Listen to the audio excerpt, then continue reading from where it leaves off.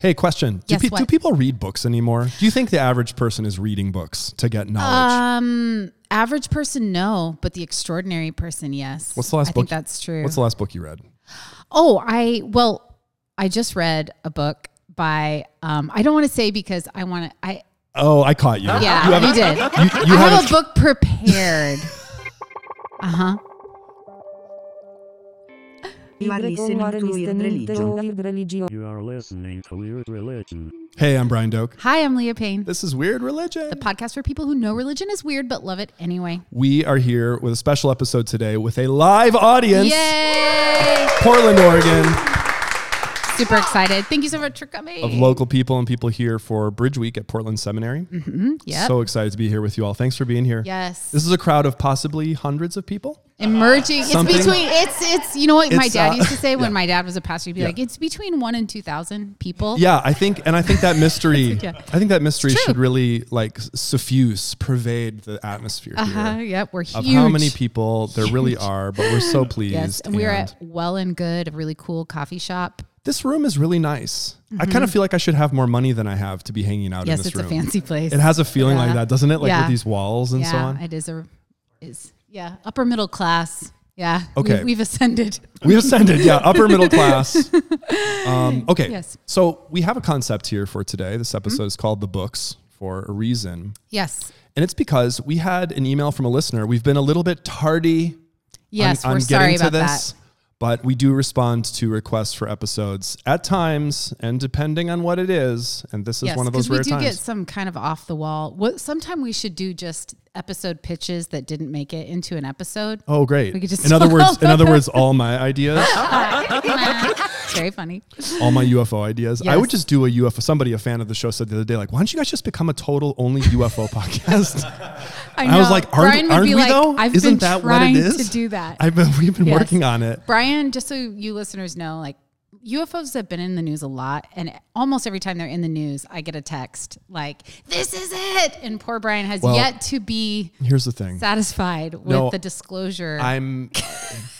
I'm like everyone's one friend who's like read all the books and is like into it, and I know the gossip and the soap opera going on with it. Yep. And so people will text me. It's more often that you text me the UFO That's stuff. true. I do. Yes. There's but there's like a litany of UFO evidence that I know will be the live really audience, exciting to Brian. The live audience right now is like, are they going to go into the UFO thing?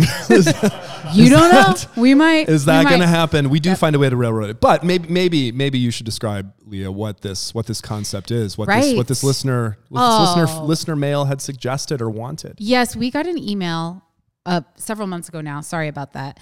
From someone might have been last year who wanted to be known. Yeah, someone who wanted to be known as R. So R, thank you for this. I'm just going to read the email, which is. I know you both are well accomplished in your field. So nice. That's how you. Yeah. That's right. So my question is, to a layperson such as myself, if you could recommend books for me to read and study, what would they be? I know this might either be a silly question or it's a question you both get asked many times over, which we don't actually. And not silly. And not a silly. Not a silly question at all. To rephrase, what books would you want your students to read?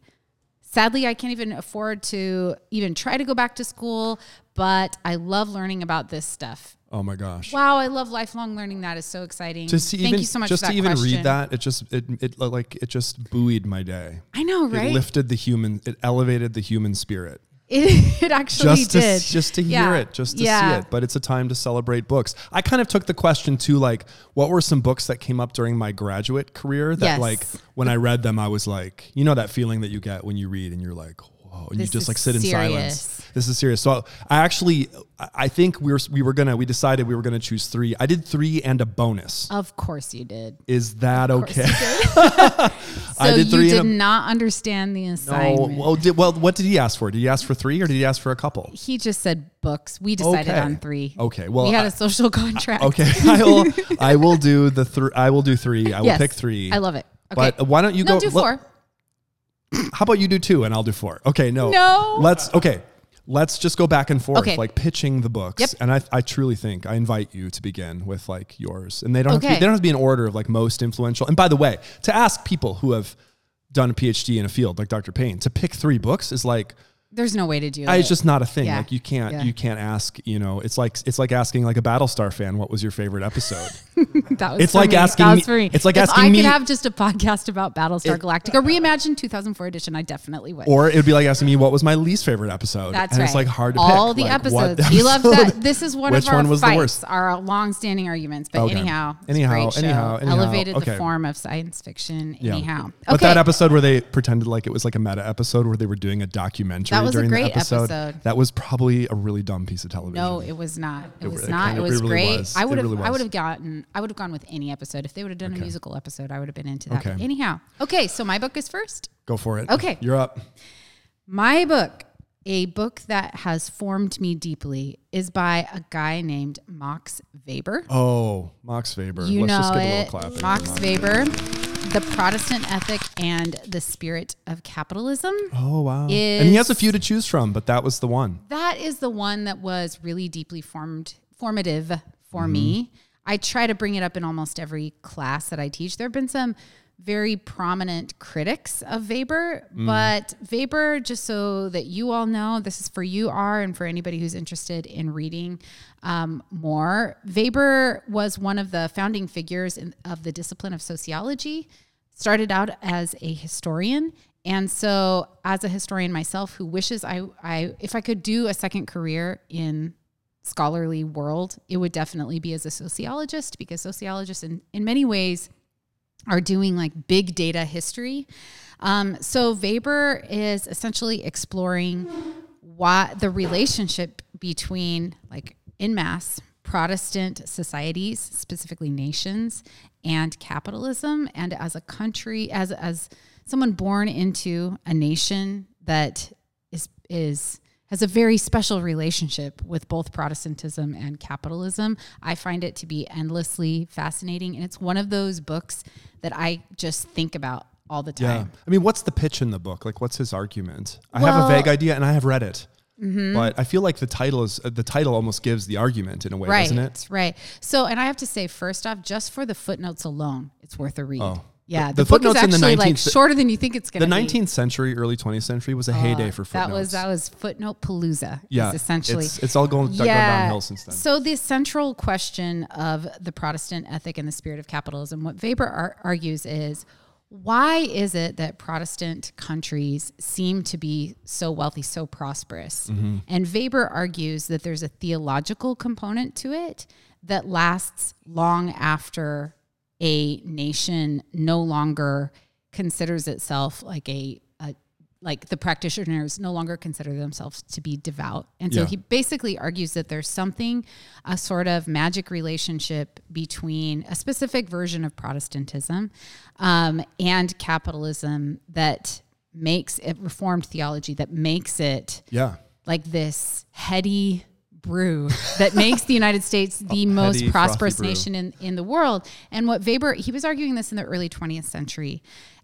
What he looked like across, it's a global argument. There's so much more to it, but I'm just reflecting on like in this, my particular cultural context. We can't stop you. Go for it. You can't stop me. I got the microphone. Yep. But he was arguing that you don't even, long after large groups of people even hold particular ideas dear, there's like echoes of those ideas. Vestigial. Lots of people have critiqued Weber. You know, did he get Protestantism, like that specific form of Reformed Protestantism, right? Was the data that he looked at reliable? There's a really interesting, I think it's a Freakonomics episode on that, where they decide to test Weber's thesis. Really? Super fascinating. Wow. And they do it with like, I think they're like German counties or something like that. It's really interesting. But, you know, I think to me, a good book has a provocative thesis that gives life over time. Yep. So it's a book that was really foundational for me. And it's like, I can't get it out of my head. Yeah. And everywhere I go, Yeah. when I'm thinking about religion, religious movements, like how religious movements, like societies are formed, Weber is like in my ear. Yeah.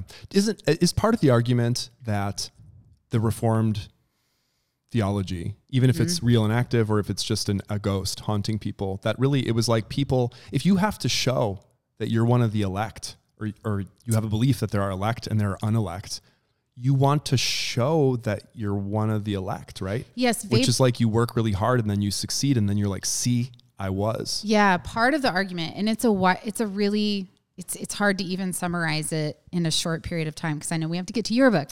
Well, who 10 minutes on Weber, it's worth it. It's just worth it. Yes. But part of the argument has to do with how how you demonstrate your election. So if you know anything about Reformed theology, part of it has to do with the idea that God elects the saved and then also damns the unsaved. So how will you know that you are saved? If you think about it, say you grow up in a Reformed tradition, how would you know? Well, there's a really interesting book about American Puritans or Proto-American Puritans that talks about they adopted this idea of visible sainthood. So you'll know that you are an elect person essentially if you demonstrate wealth, health, like some sort of external instantiation of God's favor in your life. So you could imagine that could be a really energizing idea. And then Weber also has this whole thing about what Protestants do with Roman Catholic vocations.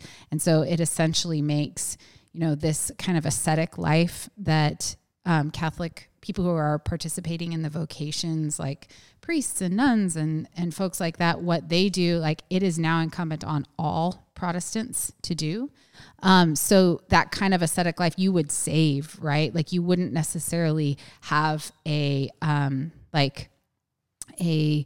really throw big feasts or do stuff like that. You want to save it and you want to reinvest it in the work of the gospel or the church. And so there's more to it than that, but that is fascinating to me, right? Like okay. I just want to think about that forever, like how those ideas may or may not live on in American society and beyond. That's a worthy defense of Max Weber. Okay, all right. Bring it. I gotta match you, 19th century, early 20th century European guy for European guy. Great. I'm gonna hold up the books. I brought the books. Look at this guy's face. Do you see? Yes. Are you looking? Okay, let's look at that face. That's a face of an armchair scholar who did totally questionable ethnographic work on people around the world and wrote a theory of religion. This is called The Elementary Forms of Religious Life, Emil Durkheim. Wow. I chose this book partly for a personal reasons as much as and this is like an earth-shattering important book in the history of religion. It is. Religious theory, which Leah can attest to and probably knows the book better than I do. Well, if you were in a religious studies class, you'd read Weber and Durkheim. You'd read them both. Yes. And often as Weber is known as the person who instigates the field of sociology, Durkheim is kind of, also in that zone, but also somebody who does, anthropology, kind of early version of that too. A founding father, let's say, part of the group of the founding fathers. So I brought this up. It was really for a personal reason. It was because I started my MA program right after my undergrad, and it was at a state school, Missouri State. Fantastic. Shout out for Missouri State. Yay. Are you from Missouri? Someone from Missouri. Okay. Where? Pick up the microphone. Let's get a moment here. Let's get some Missouri love. Let's get some Missouri.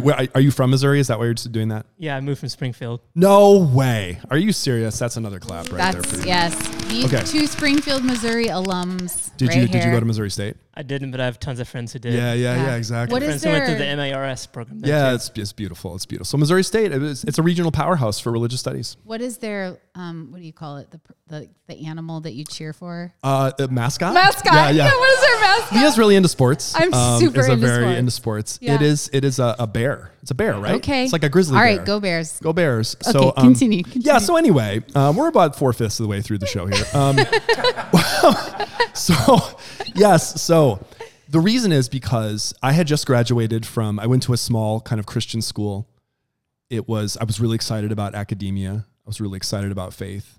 And this book was like the first book we read in the first history of religion seminar at this like secular institution. And I was so excited because I wanted to study in that kind of environment. If you go to a faith-based school, you can get a feeling sometimes like it's just an echo chamber and so on. And I was really excited to like break out of that. And there was a lot that was great about that. And this book was like the first like eye opener because his basic argument in here is that religion is a fundamentally social thing. And he talks about, he uses this phrase, collective effervescence. This is all based on memory here. I should have looked in the book. I think that's the phrase.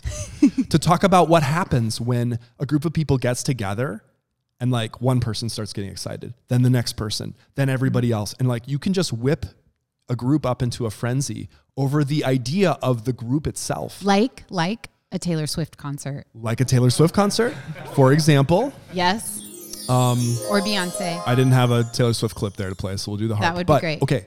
So, or like the idea of a charismatic Pentecostal church. Right, and because right. I had been reared during this formative period of my life in charismatic settings, it was the first time I had ever thought seriously, like maybe I had thought about it in my head, but not my heart, as they say, about this idea that like, yeah, there's something going on here, which is like deeply human. And that would, to all sophisticated people like yourselves, just nodding wisely, like looking at a child.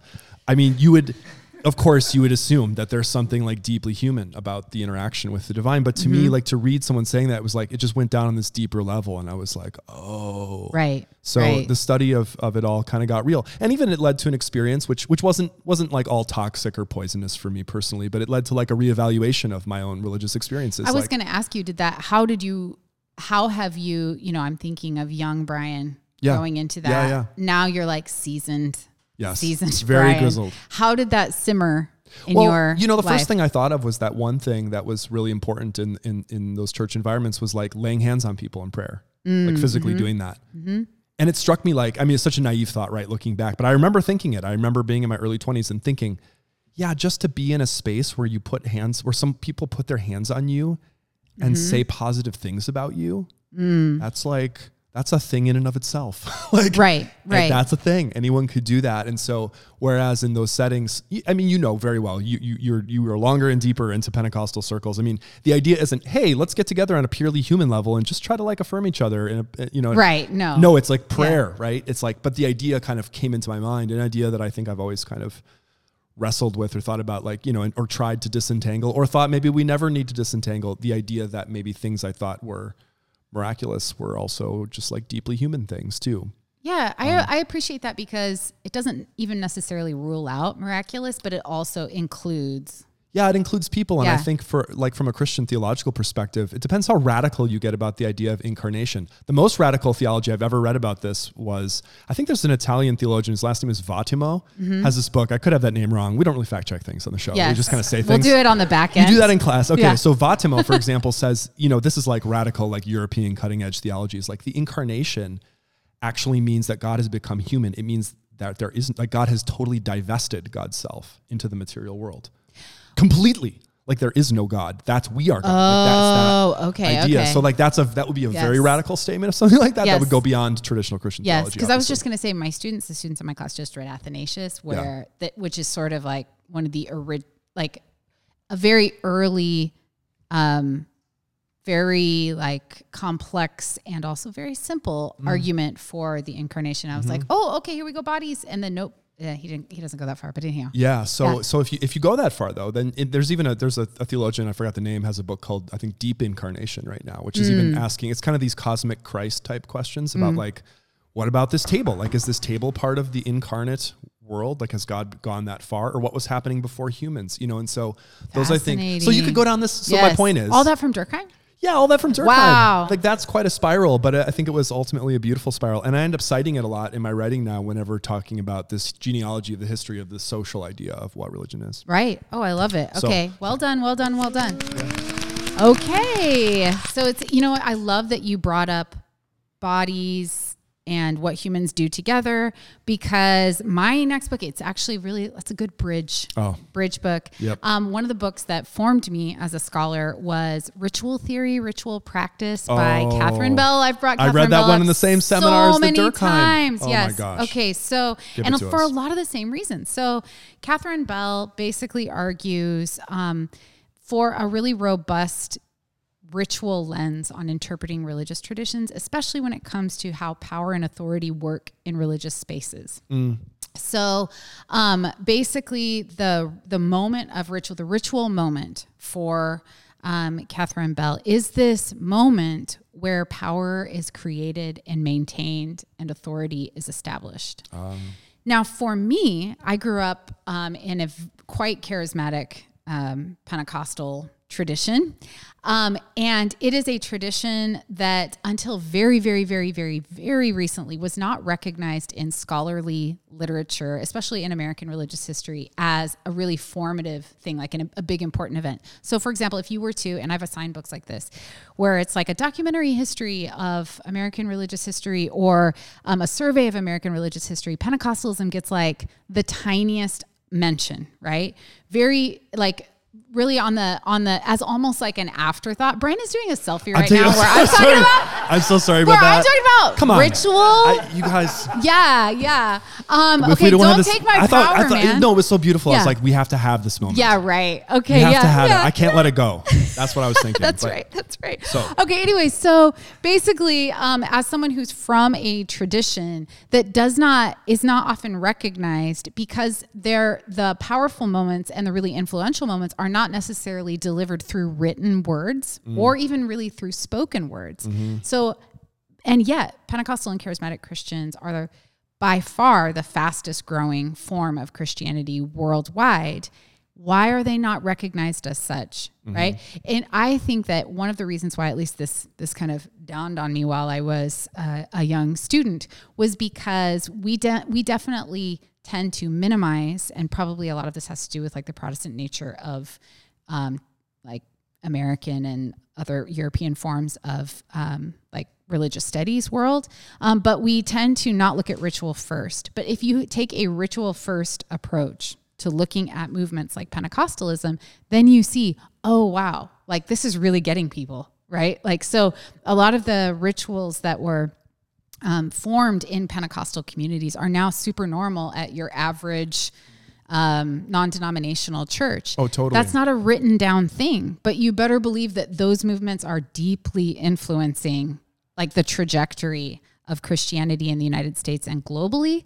So Catherine Bell is the person who kind of got me. Yeah. Her work is the work that got me thinking along those lines. And so now everywhere I go, I'm so fascinated by what is being communicated here. Yeah. You know, like, so the next time, and I hope it doesn't ruin this for anybody, but the next time you're in a religious service, think about that. Like, how is this, what's being communicated here by where the chairs are and who gets up and stands up when, and how the people respond to particular, you know, communities, like as they get up and share. So anyway, can't get it out of my head. I actually have a line memorized from that book because we read it in the same seminar. Is this a dream or is this real? She says, kneeling produces a subordinated kneeler. It does. That's the idea. It does, right? which is really, so like if for example, if you go to a Catholic Mass, one of the first things you do before you are seated is you genuflect, that means you basically do a lunge, you kneel, right? Do a lunge. And you cross yourself, and that is an act of subordination. Right. Right. Yeah. An act, or in kind of more like spiritually words, an act of submission. Right. Right. Yeah. So what we do with our bodies, what we do physically, what we do. Yeah. This is great.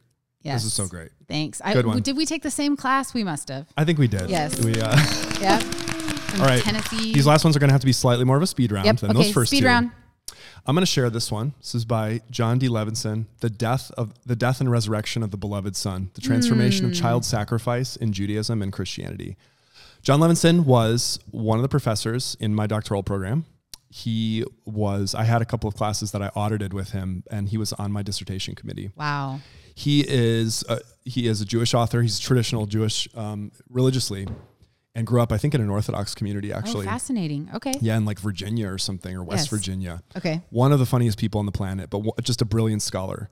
In this book, I mean, this one's more in my field of Hebrew Bible, Old Testament. I mean, the upshot of this, and I know I have to compress this. I just gotta get ready. Like, you're struggling. Land that plane. I gotta calm down. I gotta calm down right now. I gotta calm down. He basically says, look, like when you read the Bible, it's funny. Like in the Old Testament, child sacrifice comes up a lot. Like in the Abraham story, Genesis 22, I think that is. It's weird. Like people have struggled reading this story for generations and have wanted to pathologize Abraham. Like, what like a psycho. Wrong with what him. a psycho. Or God wasn't really asking for him to sacrifice his son. But then consider the problem even theologically. If he's not really asking him to do it, then, yes, it's a test, but it's like, if Seems like a fake if test. you take the risk out of it, like the PSAT. If you take the risk out of it for God, yes. If you take the risk out of it for God, then you also took the risk out of it for Abraham. And isn't the whole point that there's something deeply risky about this interaction? So he's like, huh? And then he points out there are lots of other texts like this, like in Exodus, in the so-called covenant code. There's this whole thing like, yeah, you will give this animal for sacrifice, and you'll give this. Also, you'll give your firstborn child. And it just goes on and on. Like it just assumes like that you know what that means without saying what that giving is. There are other texts that show that child sacrifice, at least in this world, in the biblical vision, was a powerful thing. And then for Christians, now it gets really weird fast. I mean, do Christians typically think about the fact that their religion is based on the idea of a child sacrifice? It's God's son. Right. Is given up to death. And so what he basically says, at least in the Hebrew Bible, is that maybe in the background of these texts, there was a live practice of child sacrifice. Maybe the Israelites didn't do it. Of course, actually, Hebrew prophets do accuse Israel of actually doing child sacrifice. So actually, that would just be literally true on the Bible's own terms. But he basically says, his argument is that what we find in biblical texts, and he does a lot of very textured readings, what we find is that child sacrifice no longer survives as a literal practice, but survives as a notion or as an idea or as a value. And even just that idea, and I'm an oldest child in my family, and just to think of like my parents' struggle of what it might mean to like give a child over to the world. I mean, and I have 2 children, so I have an oldest child. And so the idea of like having to give something just naturally special, not really, but like and about something that you're physically so intertwined. Yeah, just like giving that over. And so this book is about that, with then gestures toward Christianity, and then asking Christians to take seriously the theme of child sacrifice as a theme. So super beautiful. I'm going to stop there. Okay, great pick. Great pick. I'm snapping here. Yep. Okay, my last one. Yeah, I'm going to be really fast. We're doing 2. We said 3, now we're doing 2. It's yes. just, you gotta go to the Patreon episode. Just kidding. We don't have a Patreon. Right. We don't. We don't make people bad. We should have. Yeah. Okay. I think about 5 years ago was the time for that. Yeah, it's I know. Too late. We're late. Okay. Okay. So my last one is Anthea Butler, Women in the Church of God in Christ, Making a Sanctified World. When I was working on my dissertation, which became a book about 2 Pentecostal revivalist women, Mariah Woodworth-Etter and Amy Semple McPherson, I read Anthea Butler's work on Women in the Church of God in Christ, which is the largest Black Pentecostal denomination in the United States. And Anthea Butler's work is this really groundbreaking exploration of women and gender in that tradition. And there's so much to say about this book, but I know that our time is limited. But one of the things, give it a shot. One of my big takeaways is Church of God in Christ has a really strong holiness strand to it. Another word for that would be the sanctified tradition. One of the things that Dr. Butler does is show how certain types of holiness code practices show their theological and social value for Black women in the early 20th century. And having grown up in a tradition with a really strong holiness strand, and by that I mean that there are codes for how you live your life and what you put on your body, what you don't put on your body, like you might not cut your hair or put makeup on. I grew up in a tradition that sort of had lax holiness codes, and you know that because the women wear lots of makeup and have short hair like me.